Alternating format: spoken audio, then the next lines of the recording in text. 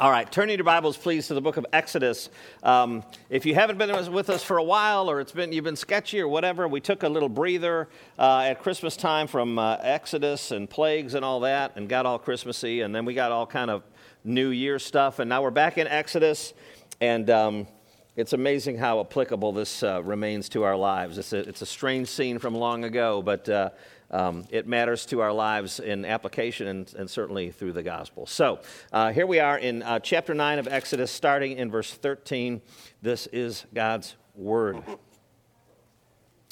Then the Lord said to Moses, "Rise up early in the morning and present yourself before Pharaoh and say to him, 'Thus says the Lord, the God of the Hebrews, let my people go that they may serve me.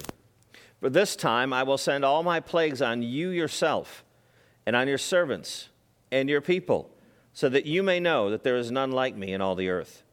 For by now I could have put out my hand and struck you and your people with pestilence, and you would have been cut off from the earth. But for this purpose I have raised you up to show you my power, so that my name may be proclaimed in all the earth. You are still exalting yourself against my people and will not let them go. Behold, about this time tomorrow, I will cause very heavy hail to fall, such as never has been in Egypt from the day it was founded until now. Now therefore get your livestock and all that you have in the field into safe shelter. For every man and beast that is in the field and is not brought home will die when the hail falls on them.' Then whoever feared the word of the Lord among the servants of Pharaoh heard his slaves and his livestock into the houses. But whoever did not pay attention to the word of the Lord left his slaves and his livestock in the field. And the Lord said to Moses, 'Stretch out your hand toward heaven, so that there may be hail in all the land of Egypt, on man and beast and every plant of the field in the land of Egypt.' Then Moses stretched out his staff towards heaven. And the Lord sent thunder and hail, and fire ran down to the earth. And the Lord rained hail upon the land of Egypt. There was hail and fire flashing continually in the midst of the hail, very heavy hail, such as had never been in all the land of Egypt since it became a nation. The hail struck down everything that was in the field in all the land of Egypt, both man and beast. And the hail struck down every plant of the field and broke every tree of the field. Only in the land of Goshen, where the people of Israel were, was there no hail. Then Pharaoh sent and called Moses and Aaron and said to them, 'This time I have sinned. The Lord is in the right, and I and my people are in the wrong. Plead with the Lord, for there has been enough of God's thunder and hail. I will let you go, and you shall stay no longer.' Moses said to him, 'As soon as I have gone out of the city, I will stretch out my hands to the Lord. The thunder will cease, and there will be no more hail, so that you may know that the earth is the Lord's. But as for you and your servants, I know that you do not yet fear the Lord God.' The flax and the barley were struck down, for the barley was in the ear and the flax was in the bud, but the wheat and the emmer were not struck down, for they are late in coming up. So Moses went out of the city from Pharaoh and stretched out his hands to the Lord, and the thunder and the hail ceased, and the rain no longer poured upon the earth. But when Pharaoh saw that the rain and the hail and the thunder had ceased, he sinned yet again, and hardened his heart, he and his servants. So the heart of Pharaoh was hardened, and he did not let the people of Israel go, just as the Lord had spoken through Moses." Let's pray one more time. Father, may the truth be spoken and received here today. In Jesus' name, amen. Well, we just had an ice storm. And I'm from the north, and I grew up with snow, and my first day in driver's ed was in a big, heavy snowstorm and all that. But nothing compares to an ice storm. An ice storm is completely unique, and it's hard to describe it to someone who's not from here. But when that temperature dips and that rain starts coming and the trees start icing over, isn't it amazing? You go out at night, and you just hear, and you just hear these limbs falling and falling. I mean, you experience that, right? It's eerie, isn't it? You don't know what's going to come and what's going to fall, and you hear that your neighbor's big tree is creaking up there, and you're like, "That's over my bedroom," and it's very humbling to hear all that. Isn't it amazing? By the way, who lost power? Who still doesn't have power? Okay, well, some of our staff still doesn't have power. It's been 3 days for some of our staff. We never lost power, praise the Lord. Of course, two of our 3 cars were in the shop, so we were down to 1 car. But so not the same thing. But all to say, it's amazing how you're racing around, living life normally, everything's fine, and all of a sudden somebody's like, "Hey, did you hear about the storm? The who? The what? The what's coming? Huh? What now?" And you go, oh no, an ice storm. And then all of a sudden, everything changes, and so because some water falls from the sky. We feel like we've got everything under control, and then all of a sudden it's proven to us that we don't have everything under control because some water is falling from the sky that we didn't expect. You know, another result of the storm was the aftermath. You know, you drive around, and who had limbs down? We did too. And we're dragging limbs out to the street, and there are limbs all over the place. They're lying all over the roads. They're lying on the power lines. You see them on power lines. And there were also limbs that fell on people's homes and cars. And, you know, a well-meaning Christian might say something like, oh, I'm sorry that tree fell on your roof, but God had nothing to do with that. Well, friends, that's preposterous. Please don't take the wind out of God's storehouses. He's got the wind and the waves and the rain and the snow. And if a tree fell on your house, it's because God let a tree fall on your house. That's why a tree fell on your house. And, you know, the real question is, why aren't all the trees falling on all of our houses all the time? And the answer is God's grace. That's a harder point to preach when there's a tree actually on your house. But my point in saying that is to emphasize this, which is our main idea here today. Come on, thing. God always uses all things for his purposes.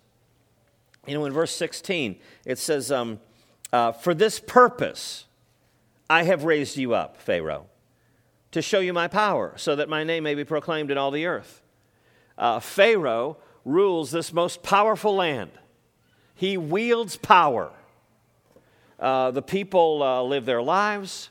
They are making decisions about their families and their possessions and their careers and their futures and their bodies and their livelihoods and all that. They really are acting within their own will. Pharaoh's acting within his will. The people are living their lives, acting within their will, but all the while, God is using all things everywhere for his own purposes to accomplish everything that he intends to accomplish. All right, so that big point put up there. Let's go to our first of 3 points. Exaltation and humiliation. Verse 13. Then the Lord said to Moses, okay, then what? I mean, what has just happened? Well, verse 12 just happened. The Lord hardened the heart of Pharaoh, and he did not listen to them as the Lord had spoken to Moses. So another plague had come. It was boils that time, and it happened, and Pharaoh hardened his heart. Now we're caught up to our story. Then, so Pharaoh's heart is hardened. Then the Lord said to Moses, rise up early in the morning, present yourself before Pharaoh, and say to him, thus says the Lord, the God of the Hebrews, let my people go. Now, it is widely thought that the so-called plagues come in sets of 3. So it's 3 sets of 3 plagues. And then there's a biggie at the end, which is the loss of the firstborn and Passover. So 3, 3, 3, and then the biggie at the end, which results in Passover. In the first 2, when Moses presents himself to Pharaoh, a river is mentioned. All right, so that's the thing that people go, well, it's really 3 hunks. Well, in each of the 3 hunks, it's when the Lord says to Moses, rise up and present yourself to Pharaoh. All right, so that's why people think it's in a set of 3. In the first 2, a river is mentioned. Okay, Pharaoh goes down to the river in the morning, and Moses meets him there, and so on. And you know, some people make a big deal about Pharaoh going down to the river, and some commentators, and they say, well, you know, there were Egyptian gods and a river god, a god of the Nile, and he's probably down there praying. Oh, wonderful Pharaoh's probably praying. And I'm like, you know what? That's a cool idea, and you can preach it all day, but in nowhere does the passage ever hint at anything like that Pharaoh's down at the river praying to pagan gods. Rather, I think he's down there probably taking a bath, like his daughter was when Moses was a baby. You know, when I was a kid, we used to go to UP Bible Camp, Upper Peninsula, Michigan Bible Camp, every year. And who's been swimming in Michigan water?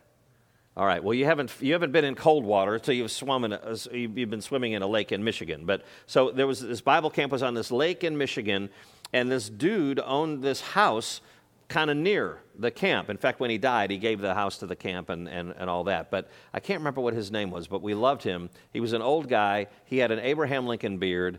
He had a cane, but he had a golf cart and a dog named Lady with a bandana, a golden retriever. We loved Lady. But one of my memories of that guy is every morning he had a cabin. You know, so if I'm looking at the lake, his cabin was over there. He walked out in that lake every morning in his swim trunks with nothing but a bar of soap. And that's how he did it. He took a bath in the lake every single day with a bar of soap. And by the way, in case you think, ew, that's icky, blah, blah, blah, what do you think Jesus did? You think he drew up a nice hot bath? You think there was ivory soap and Air Extra Dry and hairspray and all that stuff? I mean, it was very elemental. Anyway, all I'm saying is that Pharaoh was probably just going down to the river for his daily bath. We don't need to invent some story to make fun of Egyptian deities. The text goes ahead and does that for us. All right, so once again, in verse 13, it says, the Lord said to Moses, rise up early in the morning, present yourselves before Pharaoh. The NIV and others say confront Pharaoh, and that appears to be too strong of a translation. He's not going in there like a heavyweight wrestler. Rather, he is a prophet with a message. He presents himself. Other translations say stand before Pharaoh, which is interesting when you think about how the magicians couldn't stand before Pharaoh just in the last account. They couldn't even stand before him because they were covered in boils. But here, Moses is standing before him. Others will say, other translations say, station yourself before Pharaoh. And you see that the whole scene here remains a response asked by Pharaoh. It's a question asked by Pharaoh early on in chapter 5, verse 2. Pharaoh says, who is the Lord, that I should obey his voice and let Israel go? I do not know the Lord. Moreover, I will not let Israel go. Well, God is still responding to that question. Wait a minute, Moses. Who is the Lord? I don't know. I'm not going to listen to him. Well, for this purpose I've raised you up. Rise up and present yourself to Pharaoh and say, let my people go that they may serve me. It's getting personal. And in verses 13 and 14, look at the end of it. Let my people go that they may serve me. Verse 14, for this time I will send all my plagues on you yourself. All right, that's getting personal, ladies and gentlemen. You yourself, your servants, your people, all right? And it's not just stuff in the land and all that now. Now, this 3 sets of plagues is getting very personal. In fact, a literal translation of verse 14, the beginning of it is, I will send the full force of my plagues against your heart. The meaning being, against the core of who you are, Pharaoh, the center of who you are. I'm zeroing in on you now, Pharaoh. One commentator said that the Egyptians believed that a Pharaoh's heart was of divine nature and controlled history and society. Okay, they did think that pharaohs were divine, but I thought that was interesting about their heart. They thought that a Pharaoh's heart was of divine nature, controlled history and society. And if that commentator is right, then what an ironic display we have here of God's power and control over everything. If you remember, Egyptians believed that their gods with a small g were in control of all nature. You know, when you're in an agricultural setting and the stuff has to grow for you to live, and every season you go, did it rain enough? Do we have enough in the storehouses? Are we going to make it? They're very agriculturally minded. All right, so they had these Egyptian gods and goddesses. One goddess was named Nut, N-U-T. She was the goddess of the sky and the heaven. There was another god named Shu, S-H-U. He was a supporter of the heavens, and he held up the sky. And then there's a goddess named Tefnut, T-E-F-N-U-T, Tefnut, Egyptian goddess, the goddess of moisture. That's quite a title, isn't it? You can't make that up. Well, here's what God thinks about all that. Verse 15. By now, I could have put out my hand and struck you and your people with pestilence, and you would have been cut off from the earth. But for this purpose, I've raised you up to show you my power. And we get to the crux of the matter according to God, verse 17. You are still exalting yourself against my people and will not let them go. And that is the problem, ladies and gentlemen, exalting oneself against God. You know, to apply this to our lives, one of the great heartaches in our culture right now is the whole gender identity situation. It is hard to fathom where we are, isn't it? That people question whether they're male or female or what that is. And there's all kinds of people that say, well, you know, medicine's this and science is this and all that. Hey, if you're born a biological male, newsflash, 100% of your cells are male. If you're born a biological female, newsflash, 100% of the cells in your body are female. It doesn't matter what you put in there. It doesn't matter how you affect it. Your cells remain cells, male or female. That's just a fact. The fallen human heart, this gender thing, is right at the top of the list. By the way, you heard the term transhumanism? Have you heard that term? That's coming up, y'all. That's coming up. You watch. What is human? Are we really even human? Do humans really have to just marry humans? You watch it. In the next 5 or 10 years, transhumanism is going to really be in the news. The fallen heart wants to go away from God and His design, and the gender thing is just one of the biggest billboards you can think. You know, we say, I'm not going to obey you. I'm not going to listen to you. I'm going to exalt myself over you. You're not going to exalt yourself over me. And I don't care if you made me a man or a lady. I can even reject that. My Maker, I can reject that. I can even reject being human, whatever that is. A more common way to say it is, I don't want anyone to tell me anything. I don't want anyone to impose any kind of rules on me. I want to live the way I want to live, and I don't want anybody to tell me different. Another way to say it in shorthand might be, I'm free. You can't tell me anything. I'm free. So let's take our application right from the text. There's a right way and a wrong way to respond to God. Look at verse 18. Behold, about this time tomorrow, I will cause very heavy hail to fall, such as never been in Egypt from the day it was founded until now. And then it goes on, and get your livestock into the shelter. Every man and beast in the field is not brought home will die when the hail falls on them. And then there are people who seem to fear God. In verse 20, whoever feared the word of the Lord among the servants of Pharaoh hurried his slaves and his livestock into the houses.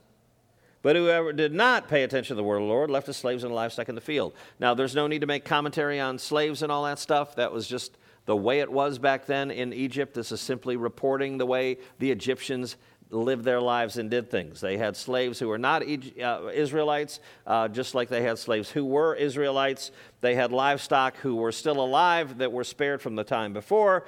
And so here's the thing. You've got people who are fearing the Lord, but don't get your hopes up too fast and go, oh, true converts, because they blow it again. You know, at the end of at the end of verse 34, it says that they blow it, okay? But they feared the consequences at least. They saw what had happened before, and they feared God in that way. And, you know, it says that God says to Pharaoh, you are still exalting yourself. You are exalting yourself against my people. That idea of exalting oneself, the idea of that word there is kind of like building up a ramp to a wall when an army besieges the city. They build a ramp so they can go up the wall. Well, that's exalting oneself, all right? Or they can also refer to a road. For instance, you don't build a road below the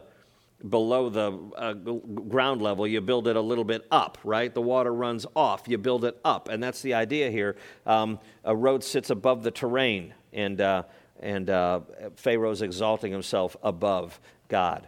Well, you know, one writer I was reading said this. I thought it was pretty insightful. He said these people achieved God's missionary purpose. In other words, they resonate in history.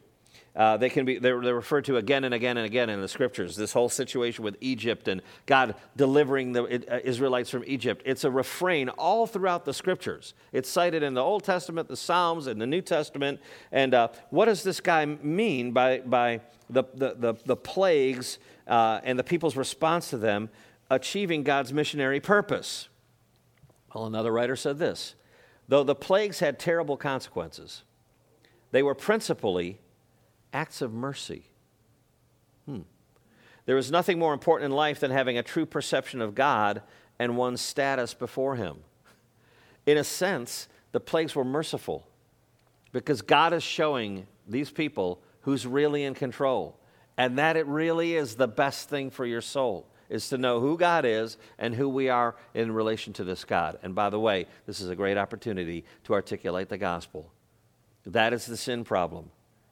God is one way, we are another. God is our maker, we are creatures. God is holy, holy, holy, which is the first thing you're going to sing out there today. And we are in our sin, fallen and separated from God in his holiness. That's the sin problem, and that's what Jesus came to do. The righteousness of God, who is Jesus, came to this earth, lived a perfectly righteous human life. So you've got the righteousness of God living a perfectly righteous human life, and he is then eligible to be the one person who can lay that life down for sinners. That's why Jesus died on the cross, to take your place, to take your punishment, so that salvation can be given to you as a free gift without you doing anything. All right, our second point, give me shelter.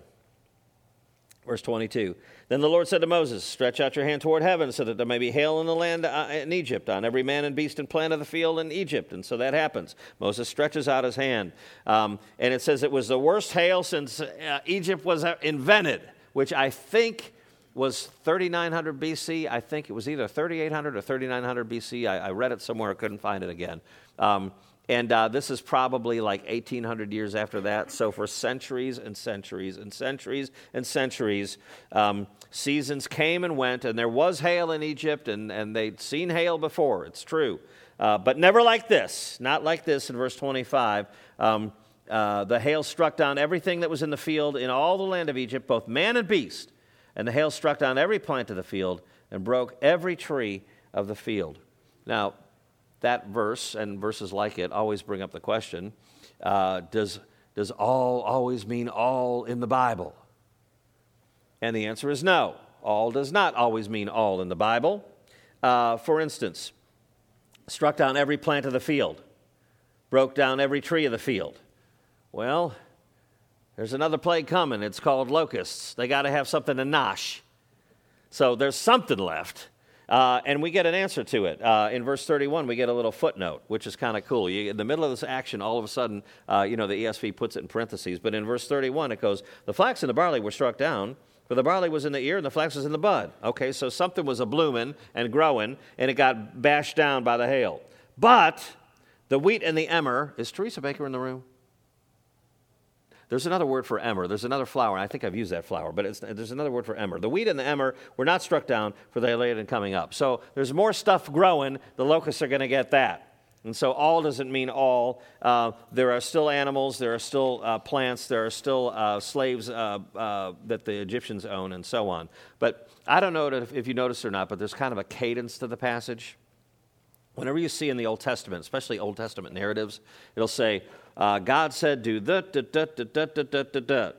And then the scriptures goes out of its way to say, and Moses did the thing that God said, and it happened. You know, it seems repetitive to us, but the Bible wants to say God says this and this and this and this, and this and this and this and this happened. God says this and this and this and this, and this and this and this and happened. There's a cadence that happens, and the reason that it happens is it wants to show us that God's doing it, God's doing it, God's doing it. But the whole thing leads up to this one big thing in verse 26. Only in the land of Goshen, where the people of Israel were, was there no hail. You know, before the ice storm even, I have honestly, for the last several years, been thinking about shelter a lot. In fact, I've been thanking God for shelter a good bit. You know, I've told you this before, but we have a real fireplace, and we built a big old roaring fire, and the dog trembles when she looks at it, and it's warm, and she's a little afraid of it, and it's humbling. It's humbling building a fire, because you go, man, without central heat, I mean, I've been doing that all day long. And chopping wood all day long and have giant hunks of wood all over the place. And, I mean, it's very humbling. When it's raining outside, you go, here's a window. It's wet there. It's dry here. It's there's a wall, and I'm in this, like, safe little cocoon. And it's very easy to take for granted. You know, thank God for your shelter, ladies and gentlemen. Don't forget to do that. When you turn on the water and clean water comes out, thank God for that. I mean, it's a blessing, and it's strange in human history where we live right now. But I love watching the rain fall when I'm dry and warm inside, and I wonder if it wasn't like that for the people in Goshen. Only in the land of Goshen, where the people of Israel were, was there no hail. They knew there was hail, storms out all around them, but in the land of Goshen, they're protected and safe. The world around them is deeply affected, yet they were protected and spared. Why? Why, Israel? Because they were so wonderful? No. Listen to this. God says in Deuteronomy 7, "You are a people holy to the Lord your God. The Lord your God has chosen you to be a people for his treasured possession out of all the peoples who are on the face of the earth." Wow. Pretty wonderful, huh? I wonder what an Israelite's supposed to think. Well, God says, "It was not because you were more in number than any other people that the Lord set his love on you and chose you, for you were the fewest of all peoples. But it is because the Lord loves you and is keeping the oath that he swore to your fathers, that the Lord has brought you out with a mighty hand and redeemed you from the house of slavery, from the hand of Pharaoh, king of Egypt." Ladies and gentlemen, that's what grace is. You know, in Man Cake, we're studying this great book called The Everlasting Righteousness by Horatius Bonar, and an old kind of semi-Puritan guy.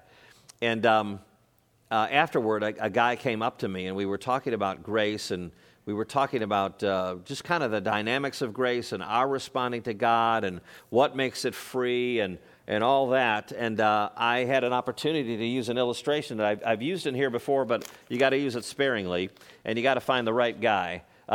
Hey, Brooks, could you come up here for a second? So what happens is people go on mission trips, and they go, "All right, kids, I'm going to give you an illustration about what grace is. All right, see this dollar?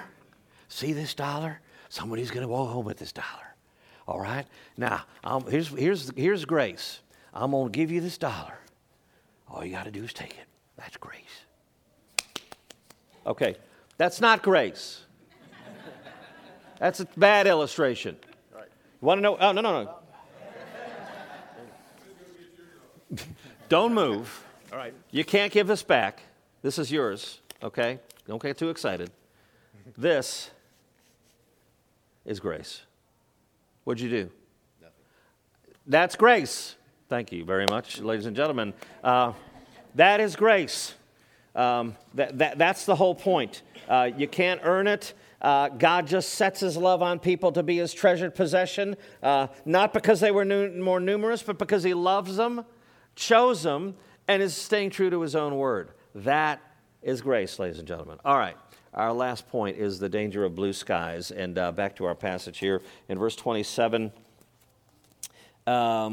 Pharaoh sent and called Moses and Aaron and said to them, "This time I have sinned." Okay, we go, oh, wow. Okay, wow. The Lord is in the right, and I and my people are in the wrong. Plead with the Lord and make it stop. And we go, oh, wow. Praise. What a wonderful moment for Pharaoh, but don't get too excited.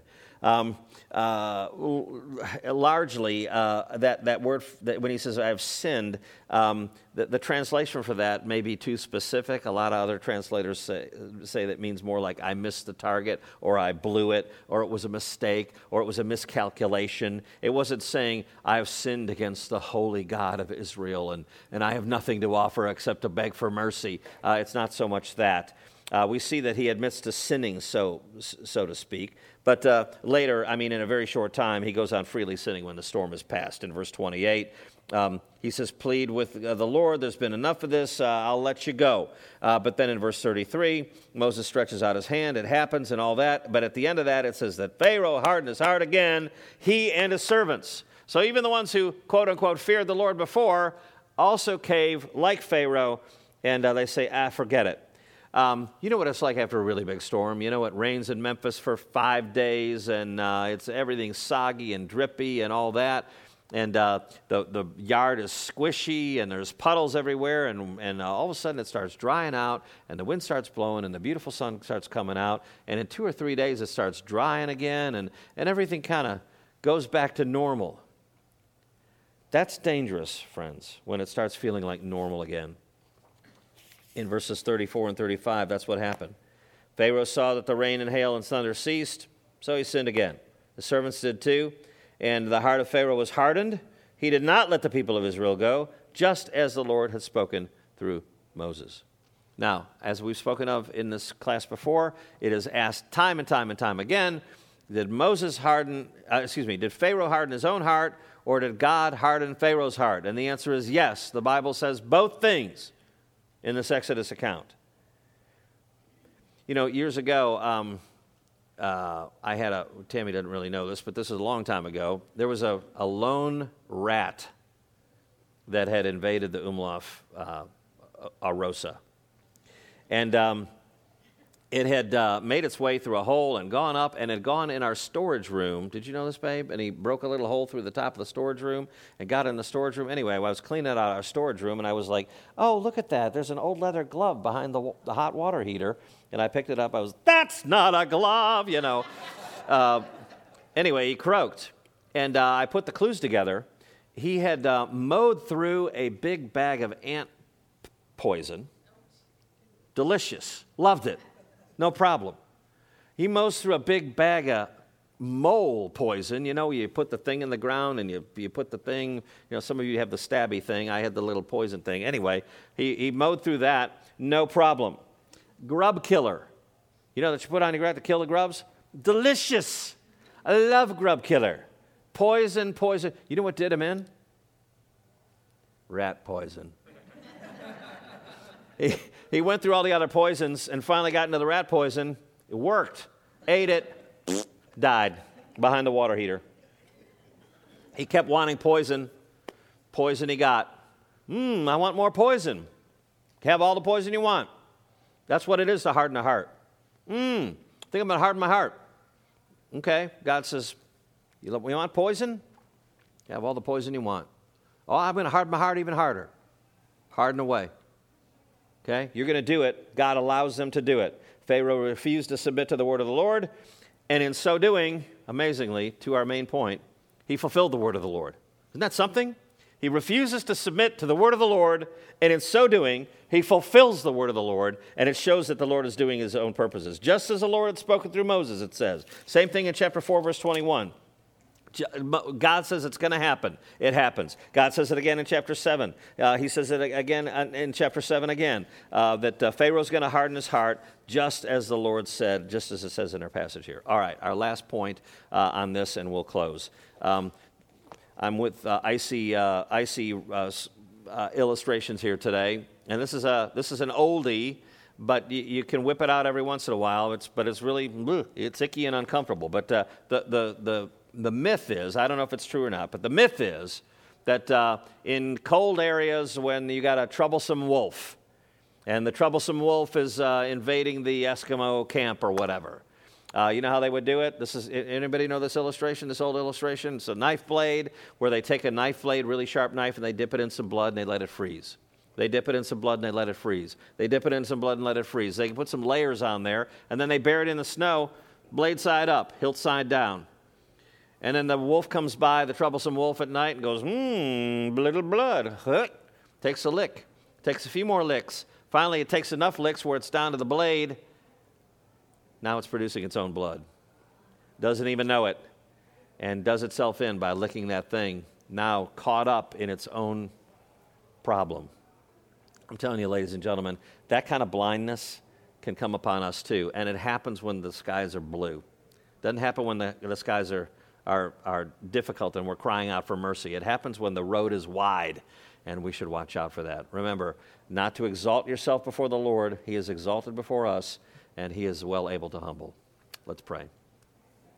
Father, thank you that you are who you are, and that you have set your love on a people, though undeserved, you've done it everlastingly.